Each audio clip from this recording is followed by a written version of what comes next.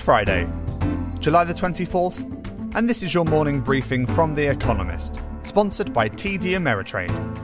Coming up, American unemployment rises and South Korea falls into recession.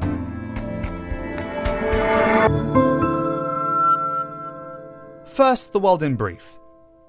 The recovery of America's labour market appeared to stall amid a sharp rise in new COVID-19 infections and consequent restrictions in recent weeks. Last week, the number of fresh unemployment claims rose for the first time since March in seasonally adjusted terms, from 1.3 million to 1.4 million. Without seasonal adjustment, new claims fell by 9%. As the number of COVID-19 cases in America surpassed 4 million, President Donald Trump cancelled the Republican Party convention in Jacksonville, Florida. Some events are scheduled to take place in Charlotte, North Carolina, the original venue, but most will move online. So the Republicans' convention will now resemble the Democrats', which party officials had announced in June would be mostly virtual. China ordered the American consulate in Chengdu, the booming capital of Sichuan province, to be shut down in retaliation for the closure of its consulate in Houston. The Americans might have preferred to lose their mission in Wuhan, nominally Houston's sister. By closing diplomatic missions, the two sides are escalating a tit-for-tat exchange that began with tariffs and visa restrictions. A group of American investors are discussing with regulators plans to buy TikTok from its Chinese owner ByteDance. The popular video app's standing has fallen in many countries over discomfort about its parent company's relationship with the Chinese state. Investors from General Atlantic and Sequoia Capital, two venture capital firms, hope that firewalling TikTok from ByteDance would allay that anxiety. South Korea fell into a recession in the second quarter, with GDP falling by 2.9% year-on-year, worse than expected as COVID-19 battered Asia's fourth largest economy.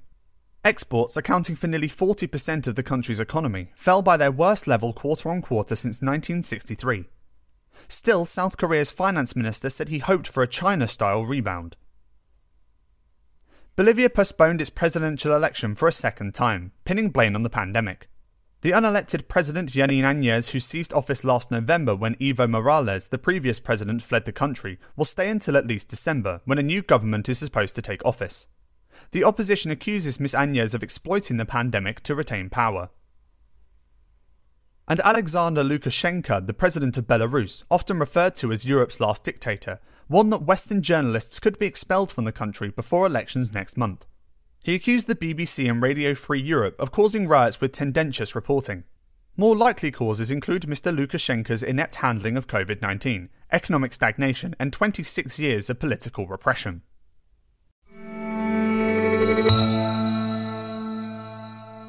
And now here's today's agenda. Teetering. Evictions in America. In March, Congress gave relief to renters in federally subsidized housing and properties with federally backed mortgages, sparing them eviction. That ends today. Landlords may initiate evictions tomorrow and turn out tenants on August 24th. Over 12 million rental units, about 1 in 4 in America, were covered. States and cities passed their own protections, but they too are set to expire shortly where they haven't already, along with top-ups to federal jobless benefits. Nearly 1/3 of renters think they will miss their next payment.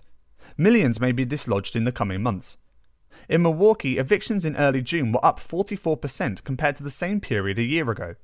Congressional Democrats want $100 billion for rental assistance in the next stimulus, though Republicans are loath to accept that amount. A crisis looms. Many of those evicted will go to already overburdened homeless shelters, a dismal prospect when the best defense against COVID-19 is still social distancing.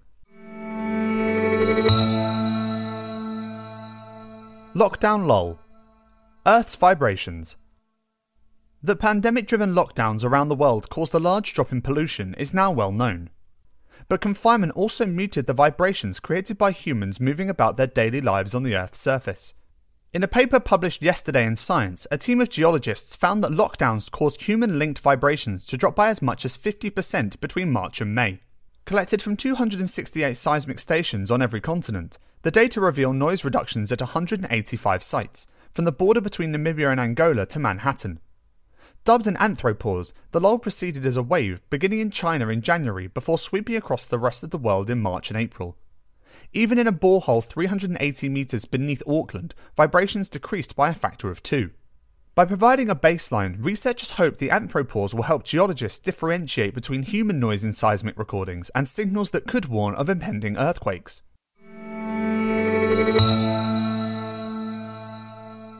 Undercover. Masks in England. Having belatedly recommended that people wear masks, the British government is now belatedly enforcing its recommendations. From Friday, people are required to wear face coverings when entering shops in England. Those who do not will be subject to a £100, $130 fine.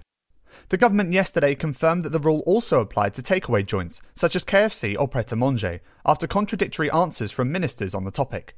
Despite the best efforts of a minority of politicians and columnists to import an American-style culture war, with one labelling the move mask Nazism, the public are broadly supportive of the decision.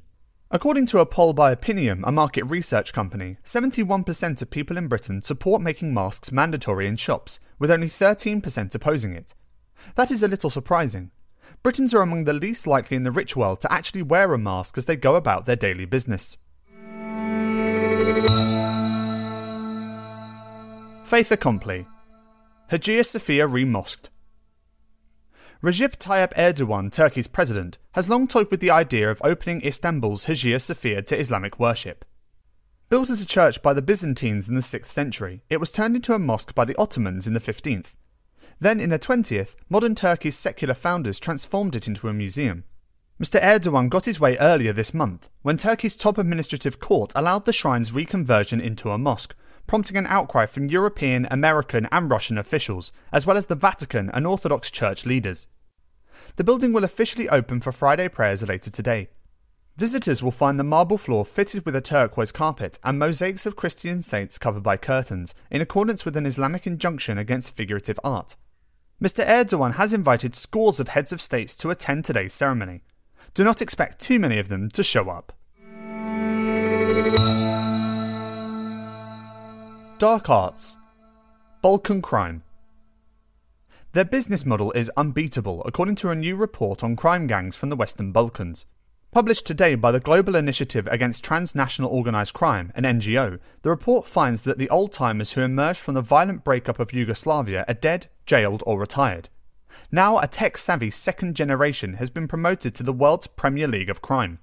Contrary to misperceptions, there is no unified Balkan cartel or Albanian mafia. Rather a plethora of smaller groups. They buy from Latin American drug producers and use networks of Balkan sailors to import their narcotics through EU ports. Their compatriots are employed as street-level distributors. Some business is now run entirely outside the Balkans. Even so, the gangs saddle their home countries with bad reputations with harmful consequences. Kosovars still need visas for the Schengen zone, and countries like the Netherlands used organised crime as an argument to slow Balkan countries' EU accession.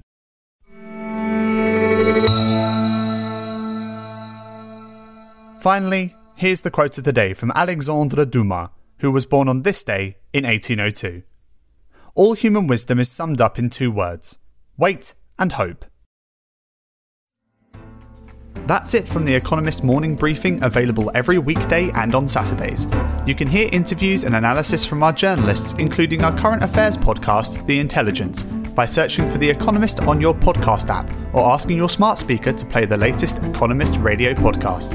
And as a subscriber, you have access to each week's full edition in audio. Just download the Economist app on your mobile device to start listening.